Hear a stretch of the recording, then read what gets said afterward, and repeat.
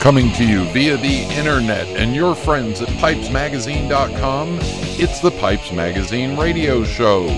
We didn't invent the internet or the podcast, just a better way to abuse it. Now, I invite you to sit back, relax, the smoking lamp is lit. Here's your host, Brian Levine.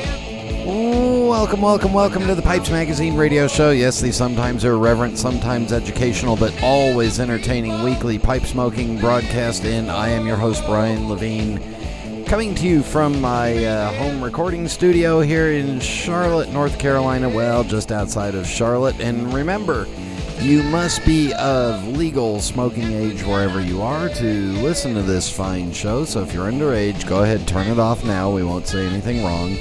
Okay, good. There you go. All right, in tonight's show, I am just back from Kansas City, so we will have a trip report of the Kansas City Pipe Show. And we will finish up because summer has officially ended and we are in fall, so we will finish up the story time with Alan Schwartz with the last little bit I had with Alan, a little shorter than I'd like it to be, but there's some good stuff in there, so you'll get to hear that. And then music, mailbag, and rant, all the standard goodies coming up on tonight's episode of the Pipes Magazine radio show. If you happen to see somebody smoking a pipe and standing out on the streets of Portland, it could quite possibly be me, because as this goes out, we are on our way to Portland for some stuff with my wife's family, visit some people, and anyway, we're looking forward to it. So we'll be out in Portland, and I've only been to Portland once before, and here's what I remember about Portland.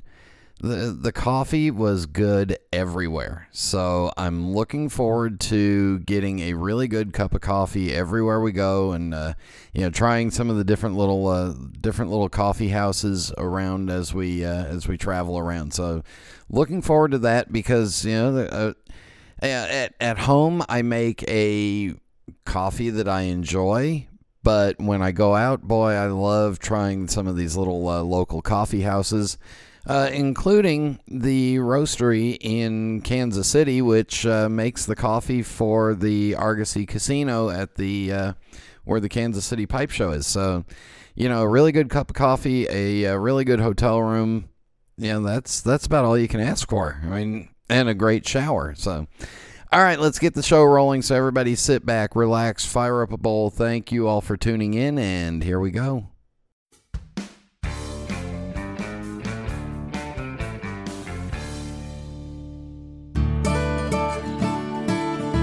This is Phil Morgan, General Manager of Missouri Meerschaum Corncob Pipes in Washington, Missouri. Our mission since 1869 has been to produce great smoking pipes that anyone can afford. We guarantee our pipes won't be your most expensive, but they just might be the ones you smoke the most. At Missouri Meerschaum Company, we don't just sell our corncob pipes, we grow them, make them, and smoke them. Missouri Meerschaum, Washington, Missouri, since 1869.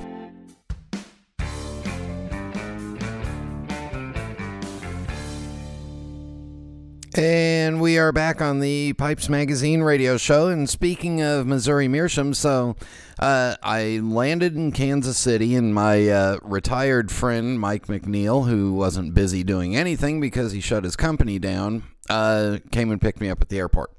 Drove me to the hotel, which was wonderful because it was nice and quick. And I got to see Mike and Mary for a little bit. They dropped me off, and when I was checking in, I saw Pat Morgan and her daughter Shannon from Missouri Meerschaum.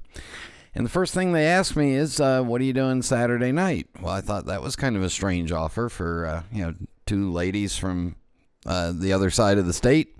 But what they explained to me was that Phil Morgan, the general manager of Missouri Meerschaum, stayed behind in Washington, Missouri, because there was a conflict of an event, so they had an extra ticket for the Saturday night dinner, so I got to play Phil Morgan of Missouri Meerschaum for the Saturday night dinner. Actually, all I did was hang out and chat with Pat and Shannon, which was even more fun. Anyway, the tradition for the Pipe Club, for the Greater Kansas City Pipe Club, is to have a meeting on Thursday night, the Thursday before the show, at their host brick and mortar. And so I got over there. Mike and Mary came and picked me up again, took me over there, and we hung out there for about 2.5 hours. Then I got a ride back to the hotel because, after it'd been a long week at home, and it'd been a long day of traveling, and I was ready to kind of hit the sack and not stay up all night. So again, got back to the hotel, had a drink, sat outside. Let me tell you right away, in Kansas City, the times that I've been there, they either have a high of 91 or a low of 19. That's it. This time, the weather was perfect. The weather was absolutely perfect for outdoor sitting all throughout the entire pipe show. It was absolutely wonderful. Apparently, we caught the 3 days of fall. We actually caught them in Kansas City this time. So, sitting outside, smoking my pipe with a drink was absolutely perfect. Friday had some stuff to do, and then went and ran some errands. And then Friday night, all the gathering of the folks began. And as people started to trickle in, everybody kind of hung out at the tent. And then what'd I do for dinner on Friday night? Levon, Eric, and I went and grabbed a quick bite inside the casino. Again, if you're ever in the area, the Argosy Casino has some wonderful people that work there. It's a nice facility, and the restaurants are all really good and reasonably priced for the quality that you get. Friday night in the smoking tent, that's when everybody started opening up some of their really old cans of tobacco, including pipe maker Nate King, who was there. He had a tobacco from Holland that had to be from the late 1920s, and originally it was kind of billed as a sweet tobacco, but man, I couldn't detect any kind of flavoring on it. It was just good old age tobacco, so that was running around. I had brought the 3 nuns that I had and was offering some folks some bowls. And, of course, just a lot of sitting outside and enjoying the weather and enjoying the company of a bunch of really good friends and hanging out. So that's what Friday night was. Saturday morning was set up. Well, since all I'm doing now is promoting the radio show and the travel business, my setup took about 4 minutes. So I got there at about 8:45. Got set up, and the highlight, I'll tell you right now, the highlight of the show, and I wish I would have been tuned into this sooner, was there was a guy who had gotten a whole bunch of tobacco in payment for something, and that's how the story goes. But he had cases and cases and cases of tobaccos and had them priced super aggressively. So, one of the reasons why you should go to a pipe show is because more often than not, there are some really good deals to be had. For example, he was selling just standard 50-gram tins of Dunhill and Dunhill and a whole bunch of assorted stuff. He was selling them for $5 each or 5 for $20. Well, I came home with 20 tins of tobacco that I wanted, and then there was another guy that was selling some jarred tobacco that he's kind of gotten out of pipe smoking and had put away some tobacco back in 2001, and I happened to recognize it because it was a McCraney's blend name on there, and I knew exactly what the blend was.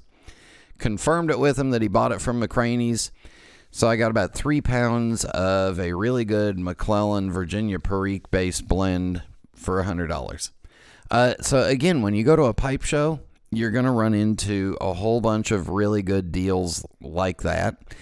And then on the other side, you're going to run into some deals of people that are, awfully proud of what they've got and proud of their pricing. And you just have to, you just have to think, all right, if it's not in my realm, that's fine.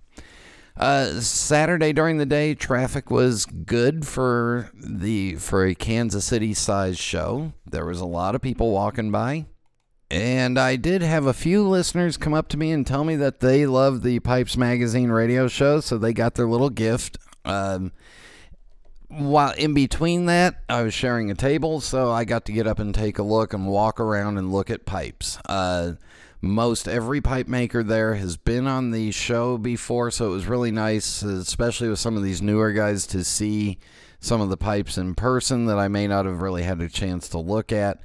But do go through, you can go through Facebook or other places and find some pictures of some, of pipes that, or pictures from the show that are really good. Of note, Jeremiah Sandall had an incredible pipe that was just a beautiful piece of wood.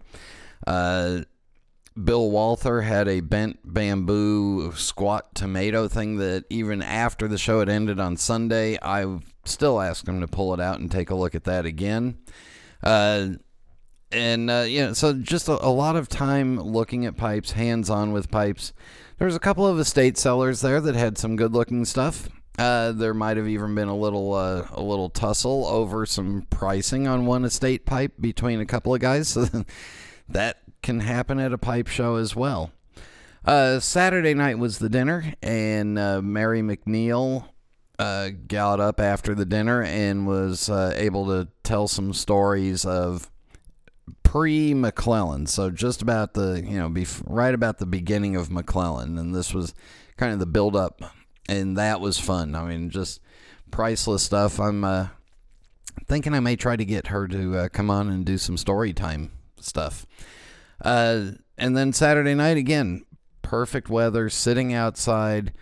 Mike and Mary brought some McClellan tins that were from 1977, 78. So it would have been the first year. So these are 41-year-old Virginia tobaccos, and they were just as they were kind of worried about them because back then they didn't really can them for age and didn't know what to expect from them. But they opened up, and boy, were they were beautiful smelling. I hate to leave out names, but on Saturday night in particular, Greg Pease and I got to goofing around and having a really fun time at some other folks' expense, but nobody will ever know except for you guys. But it's always fun to hang out with Greg, and Kansas City is one of the shows that he does enjoy going to, so I get to see him there, and hopefully we'll get to see him coming up at the West Coast Pipe Show. Sunday, you know what? I went around and I looked, and I did pick up a pipe from Alexander Hasty, who will be on the show next week. And all I can say is just start watching his work now. I brought some of my own pipes to sell. And the funny thing is, I sold one on Thursday before the show had opened while I was just sitting outside waiting and relaxing in the afternoon. Didn't sell another one. And this is how I will sum up this Kansas City show. In the past, in my observations, I would always find really good tobaccos at Columbus at the NASPC show, and then at Kansas City, it was always more of a pipe show where I'd find some pipes that I liked and thought that they were a really good deal, so I'd buy them. Well, last NASPC show, I didn't find any tobacco that really tripped my trigger. But this year, I came home with a bunch of really good tobacco. In fact, about 5.5 pounds of it, and found one pipe that made me want to pull the trigger on it. So there you go. You never know what you're going to get when you walk into a pipe show. You just have to go in with an open mind and and enjoy the really good people that are around you. All right, that'll wrap up the Kansas City Pipe Show, because on Sunday all I did was fly home, and that was uneventful, thankfully. And then, hey, nothing going on in Portland pipe-wise except for me trying to sneak in good cups of coffee coming up. All right, in just a moment, the final story times with Alan Schwartz. This is Internet Radio. SmokingPipes.com has been my family's tradition for over 10 years. My granddad enjoys his evening pipe on the front porch. My father prefers his in the study, and well, me, I like to hang outside the local coffee shop with a pipe in one hand and my smartphone in the other. The best selection is at smokingpipes.com. They always have the exact pipe I'm looking for. Savinelli, Peterson, Dunhill, and great stuff from dozens of top artisans around the world. Plus, they have over 70 tobacco brands with 750 blends to choose from. Lighters, tampers, tobacco jars, yep, they have that too. But the best part about smokingpipes.com is that it's easy to order from my computer, tablet, or even my smartphone. And if Granddad has trouble with technology, he can always call them at 1-888-366-0345. I heard that. Do you think I'm deaf? I'm the one who told you about smokingpipes.com, and I had a smartphone before you. You kids today, blah, blah. Smokingpipes.com. Make it your family tradition. Welcome back to the Pipes Magazine radio show, and if you remember back to the last story time with Alan Schwartz, we left off, he was talking about tobacco blending, or how they would work on or create a blend. So that's kind of where we pick up with Alan Schwartz talking about Coal House and Cop and tobacco blending. Anyway, and then they would they would then cut them as they needed them. So let's say they needed a blend Flake X100. I just made up that name. I don't know what it's called, but it's called X100 for the purpose of this conversation. They needed that because it was the base for certain tobaccos. And some of them, let's say Old Gowrie, which I keep coming back to largely because it's my favorite flake tobacco, but I smoked it for years and years and years. They would then set up the cake in the one by one in the cutting machine, and it had no flavor on it, so they didn't have to do anything. They'd moisten it or put something on the blades, which was standard, and the blades drove any flavor that they had through. So let's say the same thing that was just cut, and then a triple cut, meaning up, down, sideways. So it came out the size of packable flakes, whatever they were. They're like 2.5 inches long. That would go into the tins. And then it went to another department that packed them and put them in tin, tinned it. That was something else. But actually on the tobacco floor, they would do that and then move the whole thing over to wherever it was being packed. And it was all packed by hand, or you had a bunch of people, mostly women, sitting in line and with a supply of this tobacco and pulling it off the it wasn't a conveyor belt, pulling it off the bench in which it was laid out and putting it into a tin. And everything about that was hand. It was packed by hand, measured, fit, weighed, and then sent down on a conveyor belt to a machine that sealed it by putting pressure on the tin and exhausting the air inside. And you had a vacuum sealed tin. And it could buy different kinds of pressure. You wanted the tin to last forever. You were sending it to Hong Kong. You probably put more pressure on it, and it aged according to the amount of pressure. This is all worked out very scientifically. The people who manufacture the coal, like that, Kohlhauser, Peterson, they know the details down to the letter. Anyway. Now, the same flake, and here's where we get the same flake that was the Rattray's X100, could be used for other things. And how could they use it for other things? They could add a little rum flavor to it. And then you get, not Peterson, but they all do, but McConnell did all the time. So you didn't get a completely unflavored or top dressing, it would be called, if it was in bulk tobacco, not flake. I'm talking flake.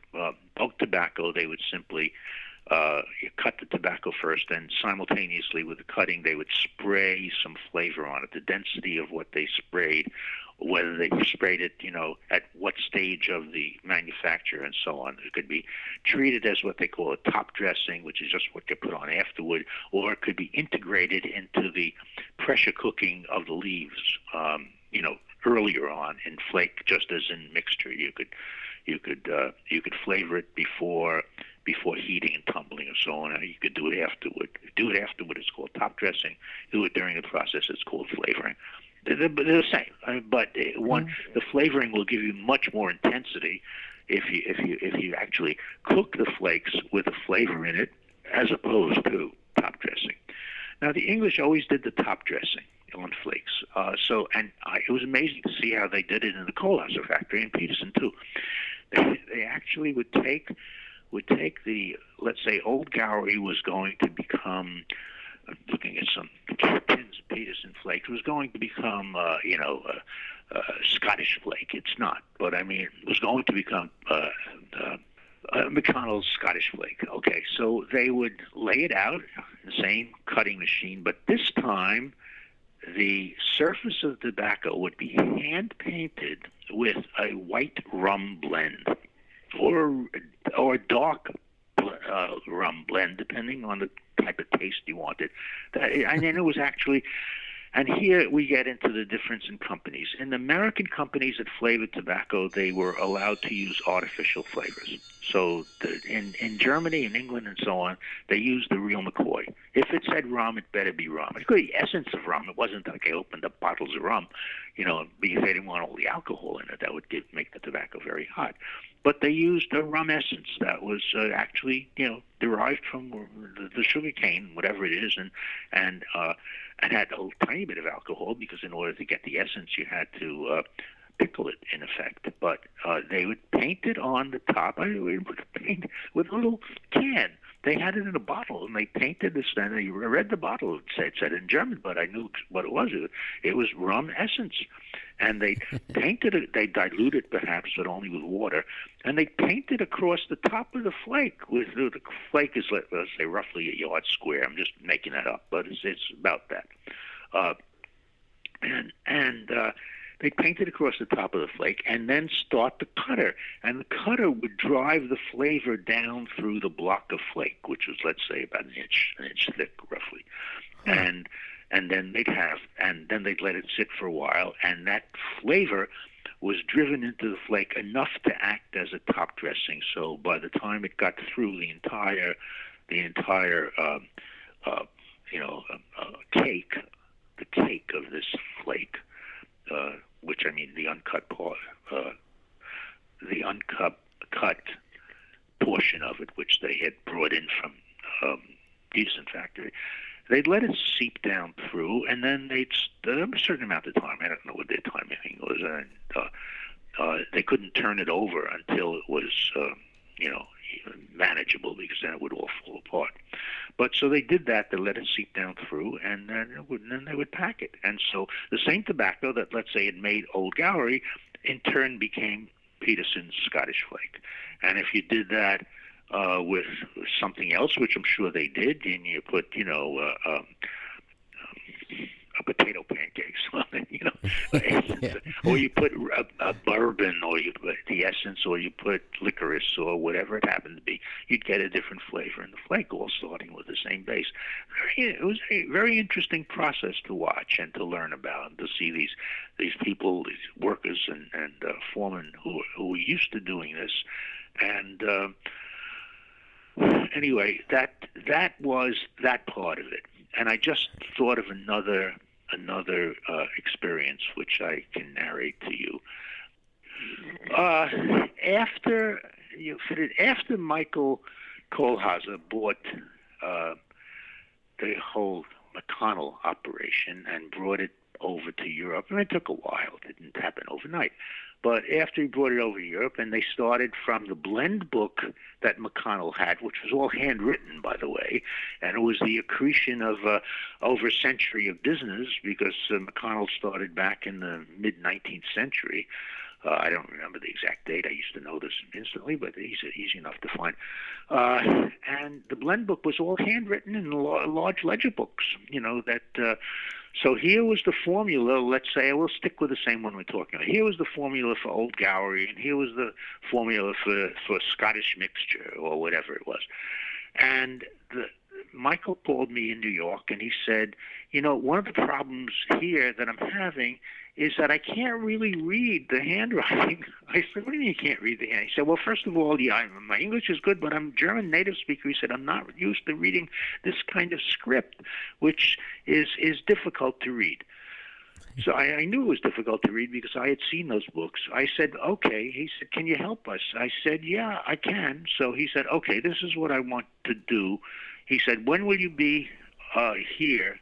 I said, you can send me copies. He said, it's too complicated. I want you to come here and try what we constructed from what we could read, and what the print of certain things that we just can't read, the handwriting, the script.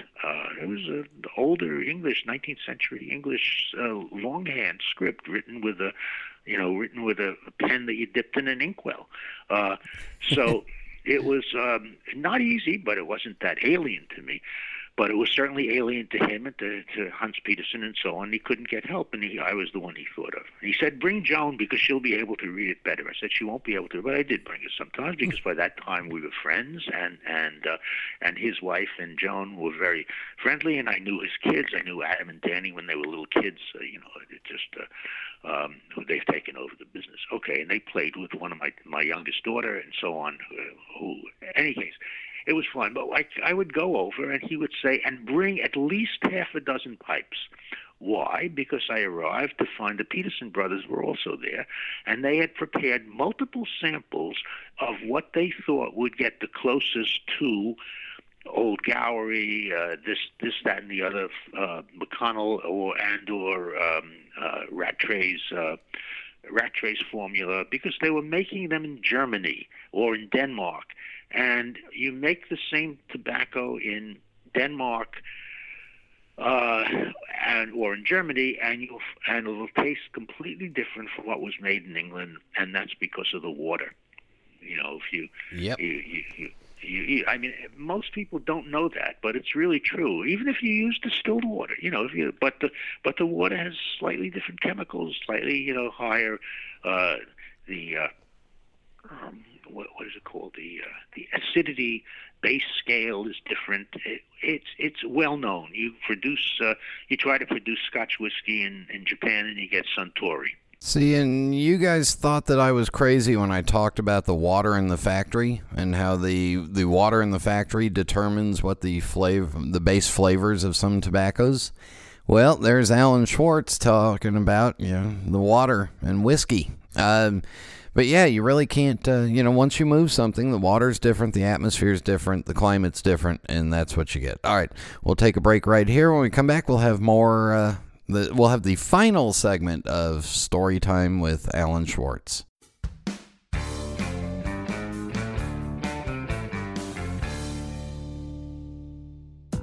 What are you looking for in a pipe? Is it the quality of aged briar? Is it a certain shape or finish? Maybe it's the sound engineering that ensures an effortless, smooth draw with each and every puff. That's exactly the kind of pipe Savinelli has delivered for generations now. With such a variety of shapes, finishes, and sizes, it's easy to find something that fits your sensibility and style. Just this year, we've expanded our lineup to include the Bianca, the Lanceolato, the 2015 collection, and the final installment in the Leonardo da Vinci line, the Vitruvio.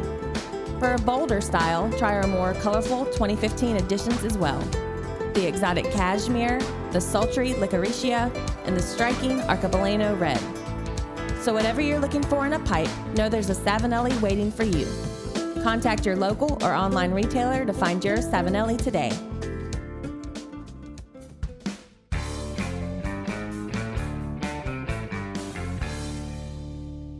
And we are back on the Pipes Magazine radio show, and here goes Alan Schwartz continuing with the water, and for the final segment of Storytime with Alan Schwartz. Okay, I mean, it's that sort of thing. So they had me come over, and there we were, both Petersen. It was just funny. Both Petersen brothers, Michael Kohlhauser, myself, and somebody else, his blender from the factory, and all of us had loads of pipes. And the Petersen brothers, who had put together most of the mixtures and flakes, would say, okay, this is Old Gowery 1. Now, I'd like you all to try some. And we took a little bit, and we rubbed it out and put it in the pipe. And okay, he smoked that for 5 minutes. And now we have Old Gowery 2, and we all had brought a number of pipes. It was really very funny when you think about it. And there we were. I was the most neophyte in the group, the youngest and latest entry to the group, but they didn't act that way. They wanted my experience because I was actually the only one who had ever smoked those tobaccos in the way they were made in London. You understand? So so what the Peterson brothers and the Kohlhaasers had was the blend book, and they had sample tins of the tobacco, but they had never been present at the birth. I wasn't really present at the birth, but they never really used it over long periods of time. And I knew the McConnell and the Freiberg and Traer and all the blends that were produced by McConnell. I knew all those blends intimately. I had smoked every one of them, and some of them became favorites that I smoked continuously. A couple of the mixtures, and certainly the flake that was used for Old Gowrie or McConnell Scottish flake, and so on. So I was the only one who ever tasted them in the way they originally were. And what we were doing is we were smoking all this tobacco, and believe me, at the end of the day, my tongue felt like a bus driver's glove, unbelievably rough and worn. But we finally came to a conclusion that this, or sometimes there was a choice, that this was most like the original as it came out of England. And they then had to make their technical adjustments. Did this mean that if it was a blend with some flavor in it, they had to adjust the flavoring level? Absolutely. They couldn't use the same way because that would change the taste. Did this mean that they had to import the water? It didn't work because that's what Suntory tried, and it still came out as Suntory, not Scotch. Did it mean that they had to make minor adjustments in the quantities of the blend? Absolutely. And that's a technical and skill problem. And as far as I was concerned, the Peterson brothers and Michael Kohlhaas, even after I left, they did a marvelous job. They really did a marvelous job based upon their research, which included bringing all of us over at the same time to try all of these things. That actually happened. I'm condensing it into one. It happened over a couple of months where we went several times to try that, and the same technique with a half a dozen pipes or more if you wanted, but all traveling light. But and they worked it out. And then you got the consumer reaction, which I always thought was very funny. And I will say this, and then I'll stop. I would get somebody coming up to me at the Chicago Pipe Show, because I was actually active in selling it then. We would put on set. You probably remember us from then. You would probably set up tables at the show, and we'd have all the different tobaccos that we represented, and the pipes, and so on. Not every single thing, but mostly the things that I knew the buyers at the show, which are mostly amateurs, enthusiasts. And I would have somebody come to me and say in later years, I understand, he would say, the Rattray's Old Gowrie, or the again using the other one, the Scottish flake, or the such and such mixture, is not the same as it was when years ago.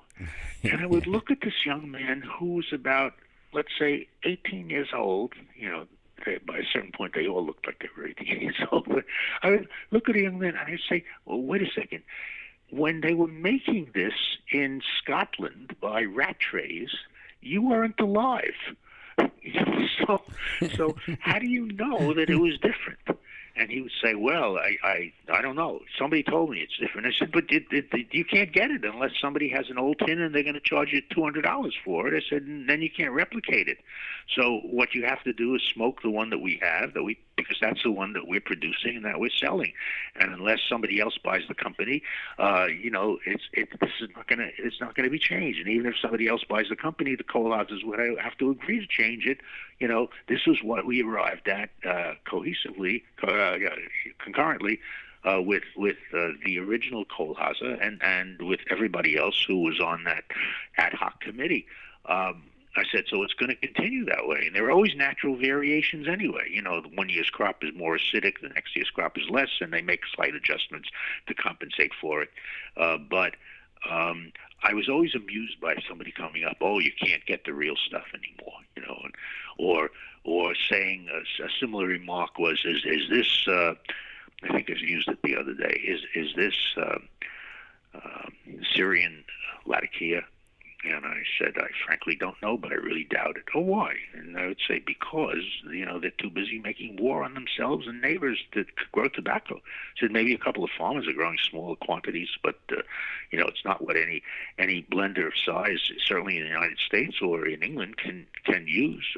They have to have enough substance so that the blend tastes the same and has to be consistent. It's become... not merely a boutique tobacco, but just a couple of boutiques about as close to the city of Latakia, which is actually some place, as you are to the corner candy store. Forget it, you're not going to get it. But they insist on carrying on that conversation. But Cyprian Latakia, I said, that's what you're going to get. I mean, so then stop smoking Latakia blends, because if you're smoking Latakia blend in the United States or in England, you're getting Cyprian Latakia.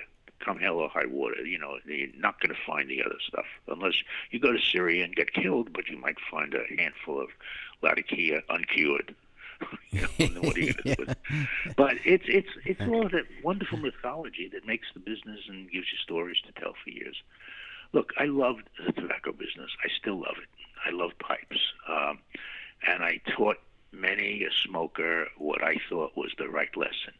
And the right lesson was the pipes with the brand names on it. I worked very hard to make the brand names, especially the high-end pipes, but they're not necessarily going to give you the best and only smoke. If you're interested in smoking a pipe, you have to find a really good retailer whom you trust. When I was younger with Barclay Rex, and you have to buy, virgin briar pipes. You can buy them without fills or with fills, or as I showed them here, a couple of virgin briars that I picked up at the Chacon factory when I was buying pipes to sell to, as you see here. And you see that they have some little tiny pit holes. And I said to one of the Grenades who owned, I said, I want these two pipes, and he said, why? He said, they have little holes we were going to fill them. I said, don't fill them, they're beautiful. He said, what should I do? I said, just wax them and put a stem on each one. That's the pipes I want for me, because I know they're going to smoke perfectly. They're the best smoking pipes I have, along with many others like it, because that's what you need to smoke a pipe. That's what you need, a good piece of wood that's properly aged and carefully drilled, and it doesn't matter what it says on the shank, what the brand says. It doesn't have to say anything, which, by the way, drives people crazy. That was my favorite nasty trick. I would have pipes that I picked up at the Chacon or whatever factory I was buying from that I was smoking myself, and they would say, oh, what kind of pipe is that? That's beautiful. I said, I don't know. They would say, what do you mean you don't know? I said, well, I know where I got them, but I don't know what kind of pipe it would become. But I can't. First of all, I can't divulge that. That's not for public. Second of all, you couldn't replicate it. So what's the point? I said it's a virgin briar pipe of no particularly distinguished grain, but it smokes as sweetly as anything you could ever buy anywhere. And how do I know that? Because I know a lot about the process of manufacturing. And I've said that to people. And I said, not only do I know about the process of making it, but I smoke them myself. So, and it's absolutely great. Plus, if I'm sitting at my desk and working, and I smoke a pipe, I fill it up, I light it, I can't pay attention to it normally, so I put it down, and I continue typing or doing whatever I'm doing, and I pick it up and I light it again. The ritual of pipe smoking doesn't work for me, except if in the evening I'm sitting and reading a book or watching television or taking a walk in the park. I said, then I can be very careful about what I smoke, how I smoke it, where I said, but otherwise, if it's part of my constant day, it's, it's like coffee in the morning. I love coffee, but I drink it because I have to have some, coffee and a piece of bread before the day starts. So that's it. Some days it's better, some days it's not so good. Maybe it's my mouth, even though I measure it all. Maybe it's the water tastes different. But there you go. It's the same thing with pipes. Sometimes it'll taste wonderful. Sometimes it'll just be another pipe. And but you can be a dedicated pipe smoker without spending a fortune and money, simply by buying carefully and not paying too much attention to the so-called brand name, because that it may yield results. as in my dad, who would only buy Dunhills or Davidoffs or things like that, or pipes from Barclay Rex because he trusted them. It's a matter of building up the trust and a matter of choosing what you like and what suits you. And don't enter into this is better than that contest, because it's not. That's the end of what I could say for today. Another time, another say, but that I've about reached. I haven't exhausted, but I think time is exhausted at the moment. And just to recap, the Peterson brothers that Alan spoke of, that's the Petersons of A&C Peterson, the pipe tobacco company in Denmark. Interesting how Alan falls on the, remember we talked way back a couple of years ago about the brand versus Breyer?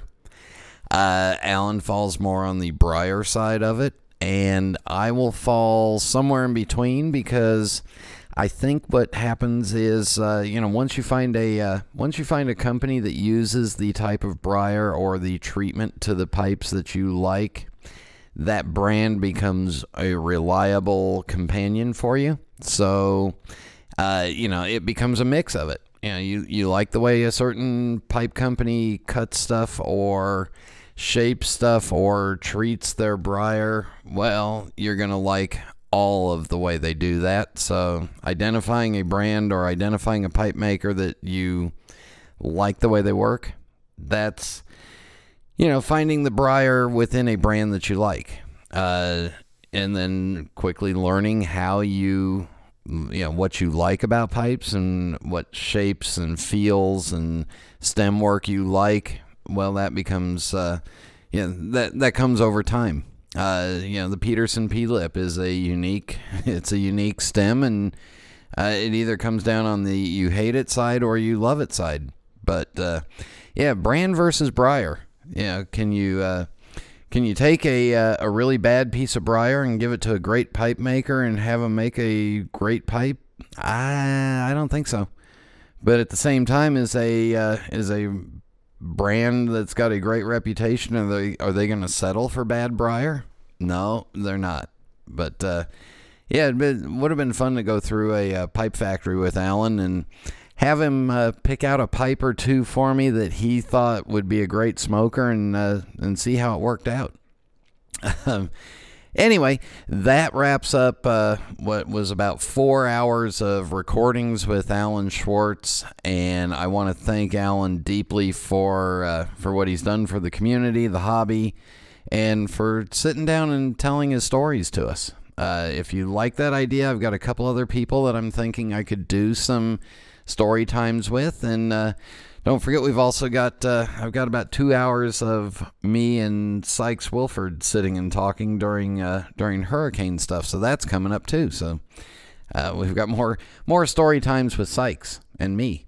All right, we'll have music and mailbag coming up in just a moment.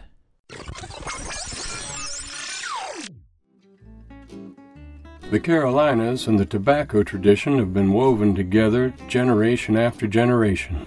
From the Blue Ridge Mountains to the coastal low country, it's an integral part of our culture and heritage, building our beautiful tapestry. Cornell and Deal is proud to blend our pipe tobaccos in the Carolinas. Our history with tobacco dates back to the mid-1800s, and in that time we've perfected a variety of blends. The Carolinas have given us the perfect backdrop to do just that. Whether you're a fan of the rich Virginias, bold Latakias, spicy Periques, or unique aromatics, we've got a tobacco that's just right for your discerning taste buds. At Cornell and Deal, we live all things pipe tobacco, blending it, smoking it, and enjoying the company of those who share our excitement. Tobacco, it's what we do. Stop by CornellandDeal.com. This is Internet Radio. And we are back on the Pipes Magazine radio show. Normally this is the time when I remind you to go check out whoever's website or talk a little bit about it, but I can't because Alan's retired, out of the business, and again, I want to thank him, for doing all that with me. It does remind me that going back to, and this leads into the music, but going back to one of the first, I think the first time I really met Scott Thiele was at a Kansas City pipe show. And I know that's the first place I bought one of my Scott Thiele pipes.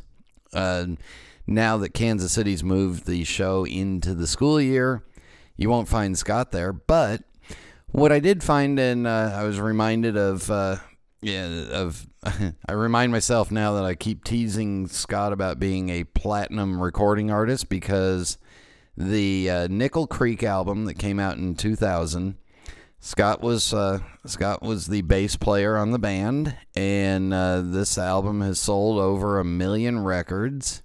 So Scott's a platinum recording artist.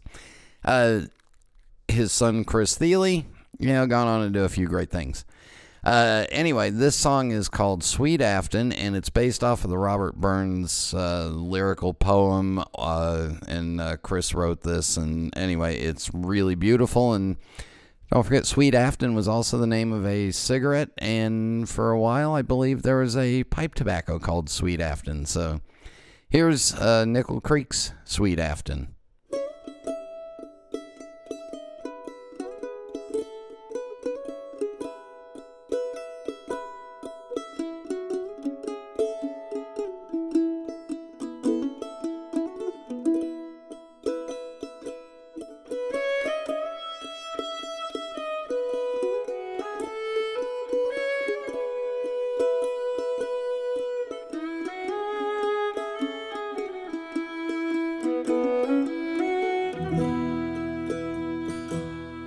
Flow gently, sweet after among my green braids.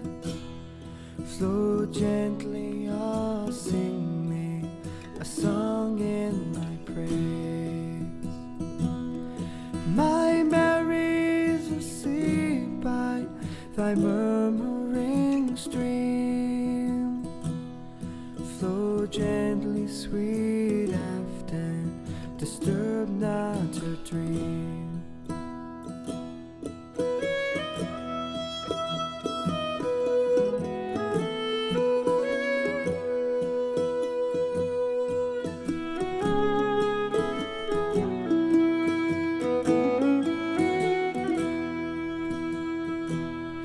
Thou stalk of whose echo resounds through the glen. Oh, ye wild whistling blackbirds in yon thorny den. Thou green crested lapwing, thy screaming forbear. Oh, I charge you disturb not my slumbering fair. Oh, how lofty, sweet Afton, thy neighboring hills, far marked with the courses of clear winding rills. There daily I wander as noon rises high. Oh, my flocks and my berries, sweet God in my eye.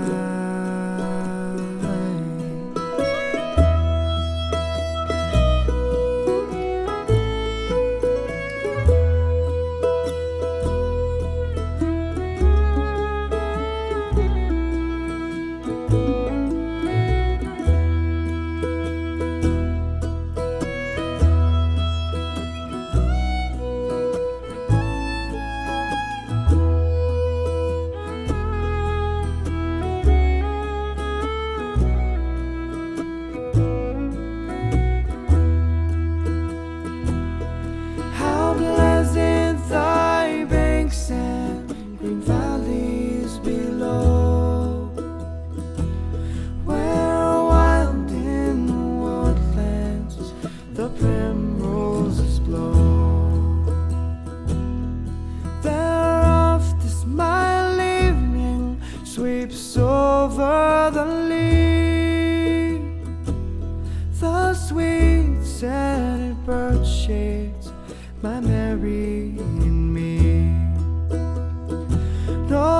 my crystal stream after our lovely glides, and winds by a cat where my Mary resides.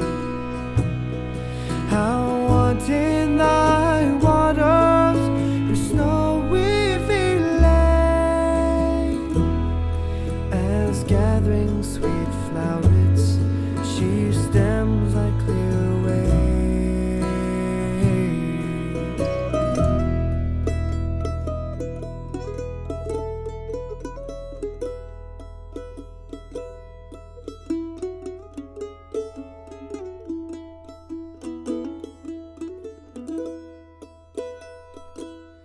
Flow gently, sweet Afton, among thy green braids. Flow gently, sweet river, the theme of my lays. My Mary's asleep by thy murmuring stream. So flow gently, sweet Afton, disturb not her dream.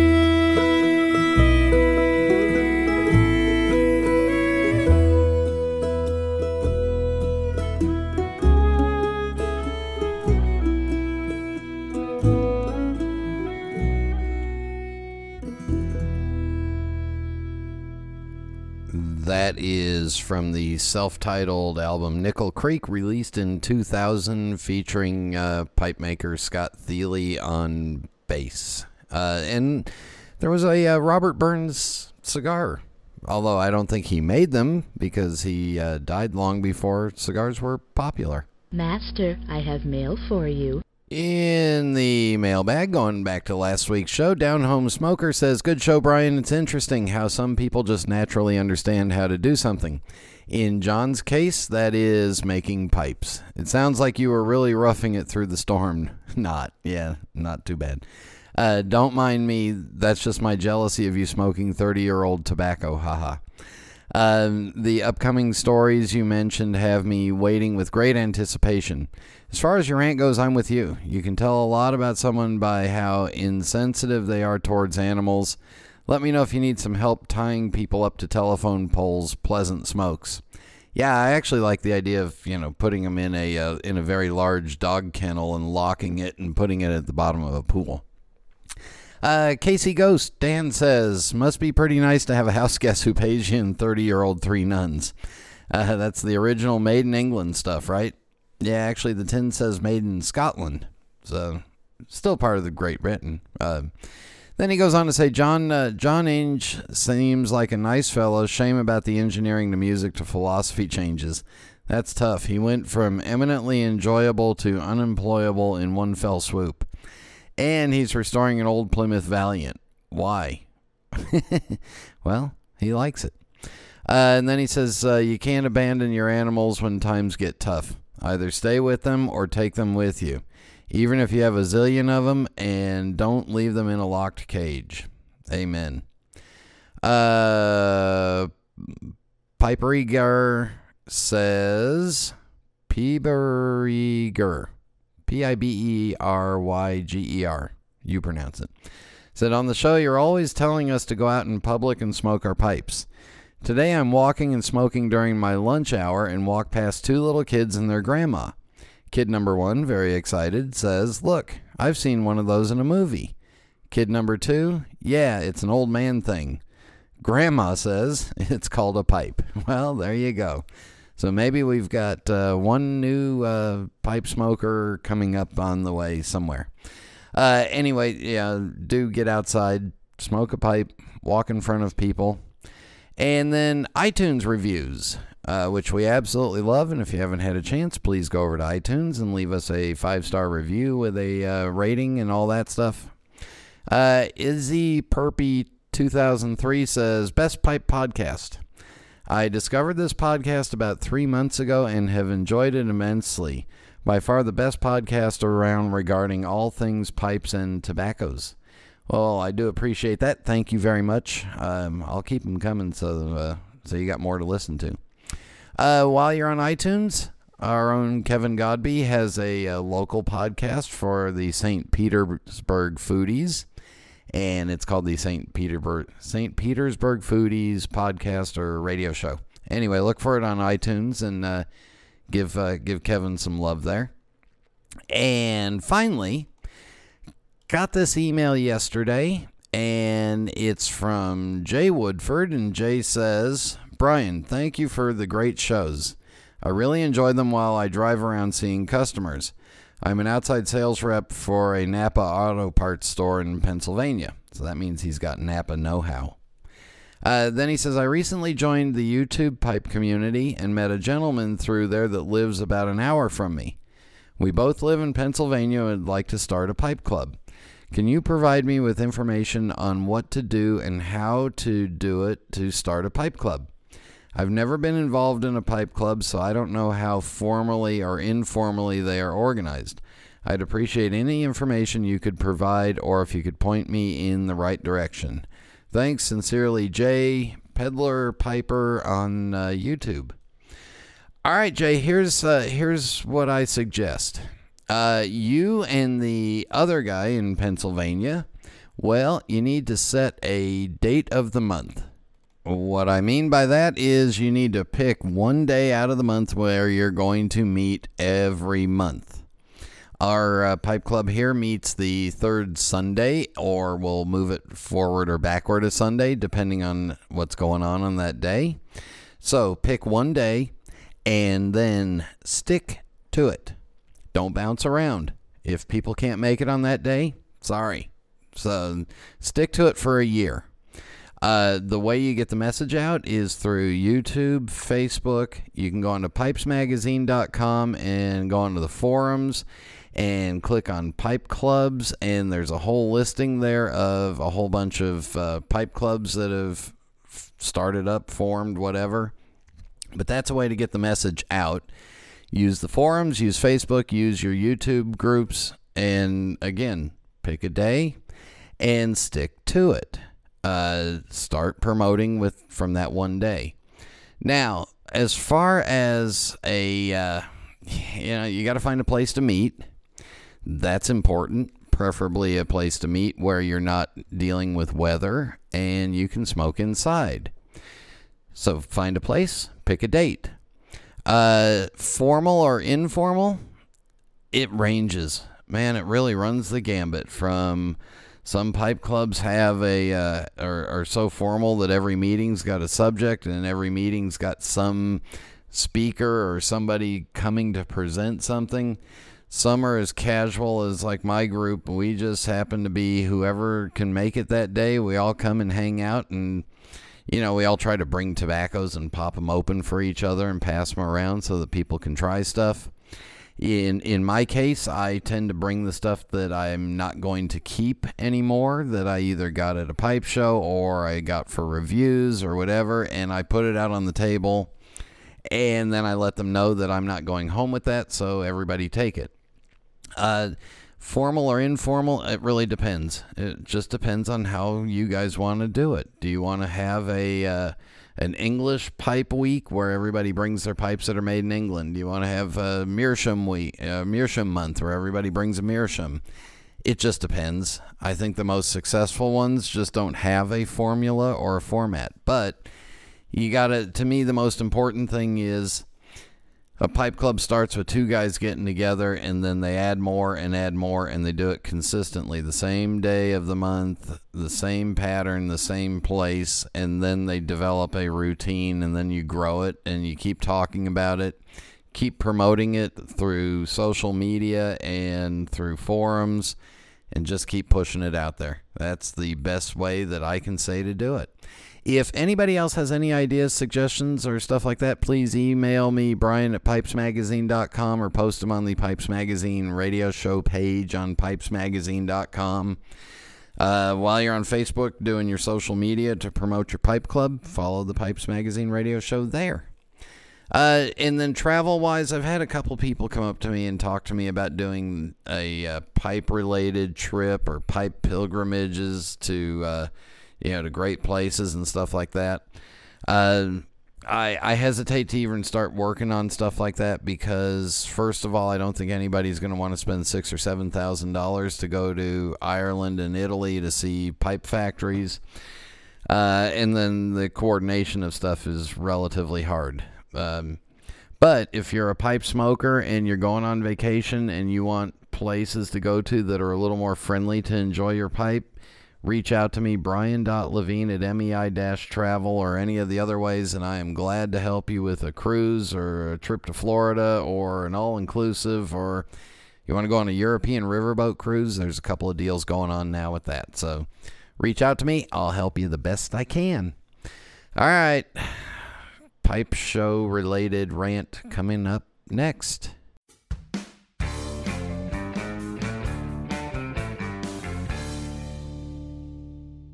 There's nothing quite like a good book, or my genuine Missouri Meerschaum corncob pipe, an American legend since 1869. It's the coolest, smoothest pipe I've ever owned. See for yourself at corncobpipe.com.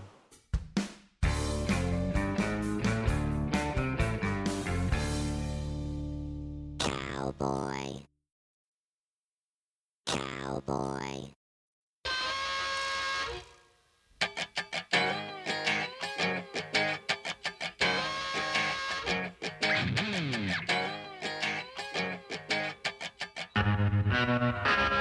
For several years now, the Kansas City Pipe Club has been putting on the, what do they call it, the North American Pipe Carvers competition in the 7-day set, and they sell raffle tickets to it.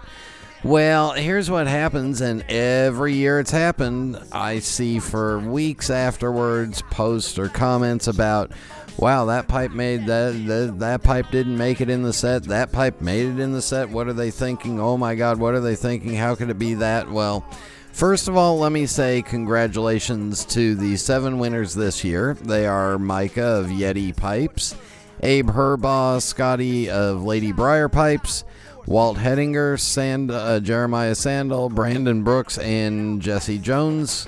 So congratulations to all of you.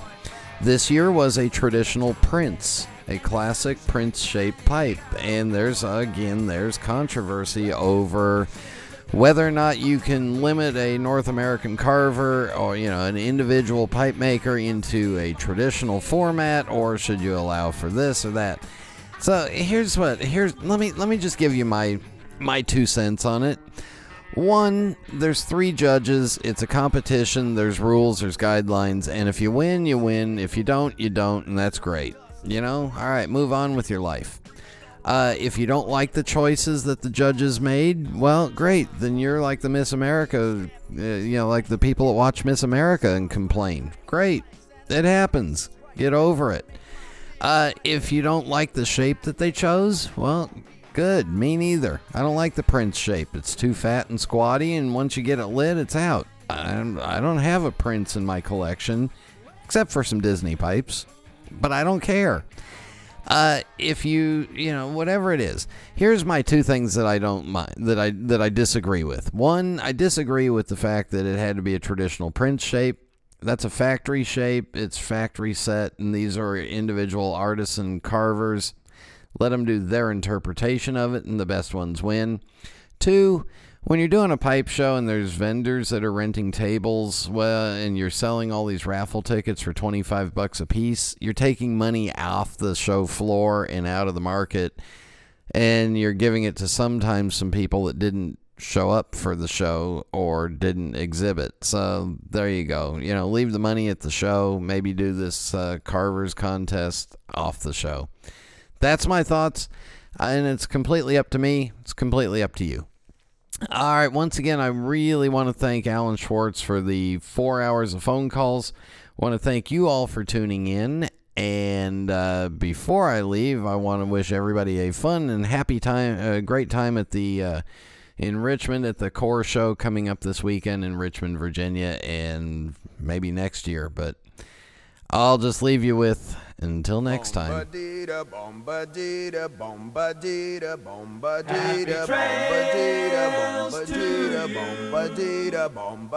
until we meet again. Happy trails to you. He's smiling until then. Who cares about the clouds when we're together? Just sing a song and think about sunny weather.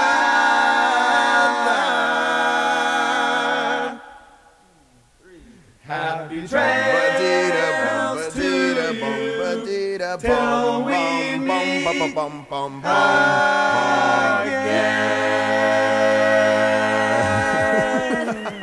The story on those fish balls. Coming right out. Well, hurry it up, all right? All I've had today is like 6 gummy bears and some scotch.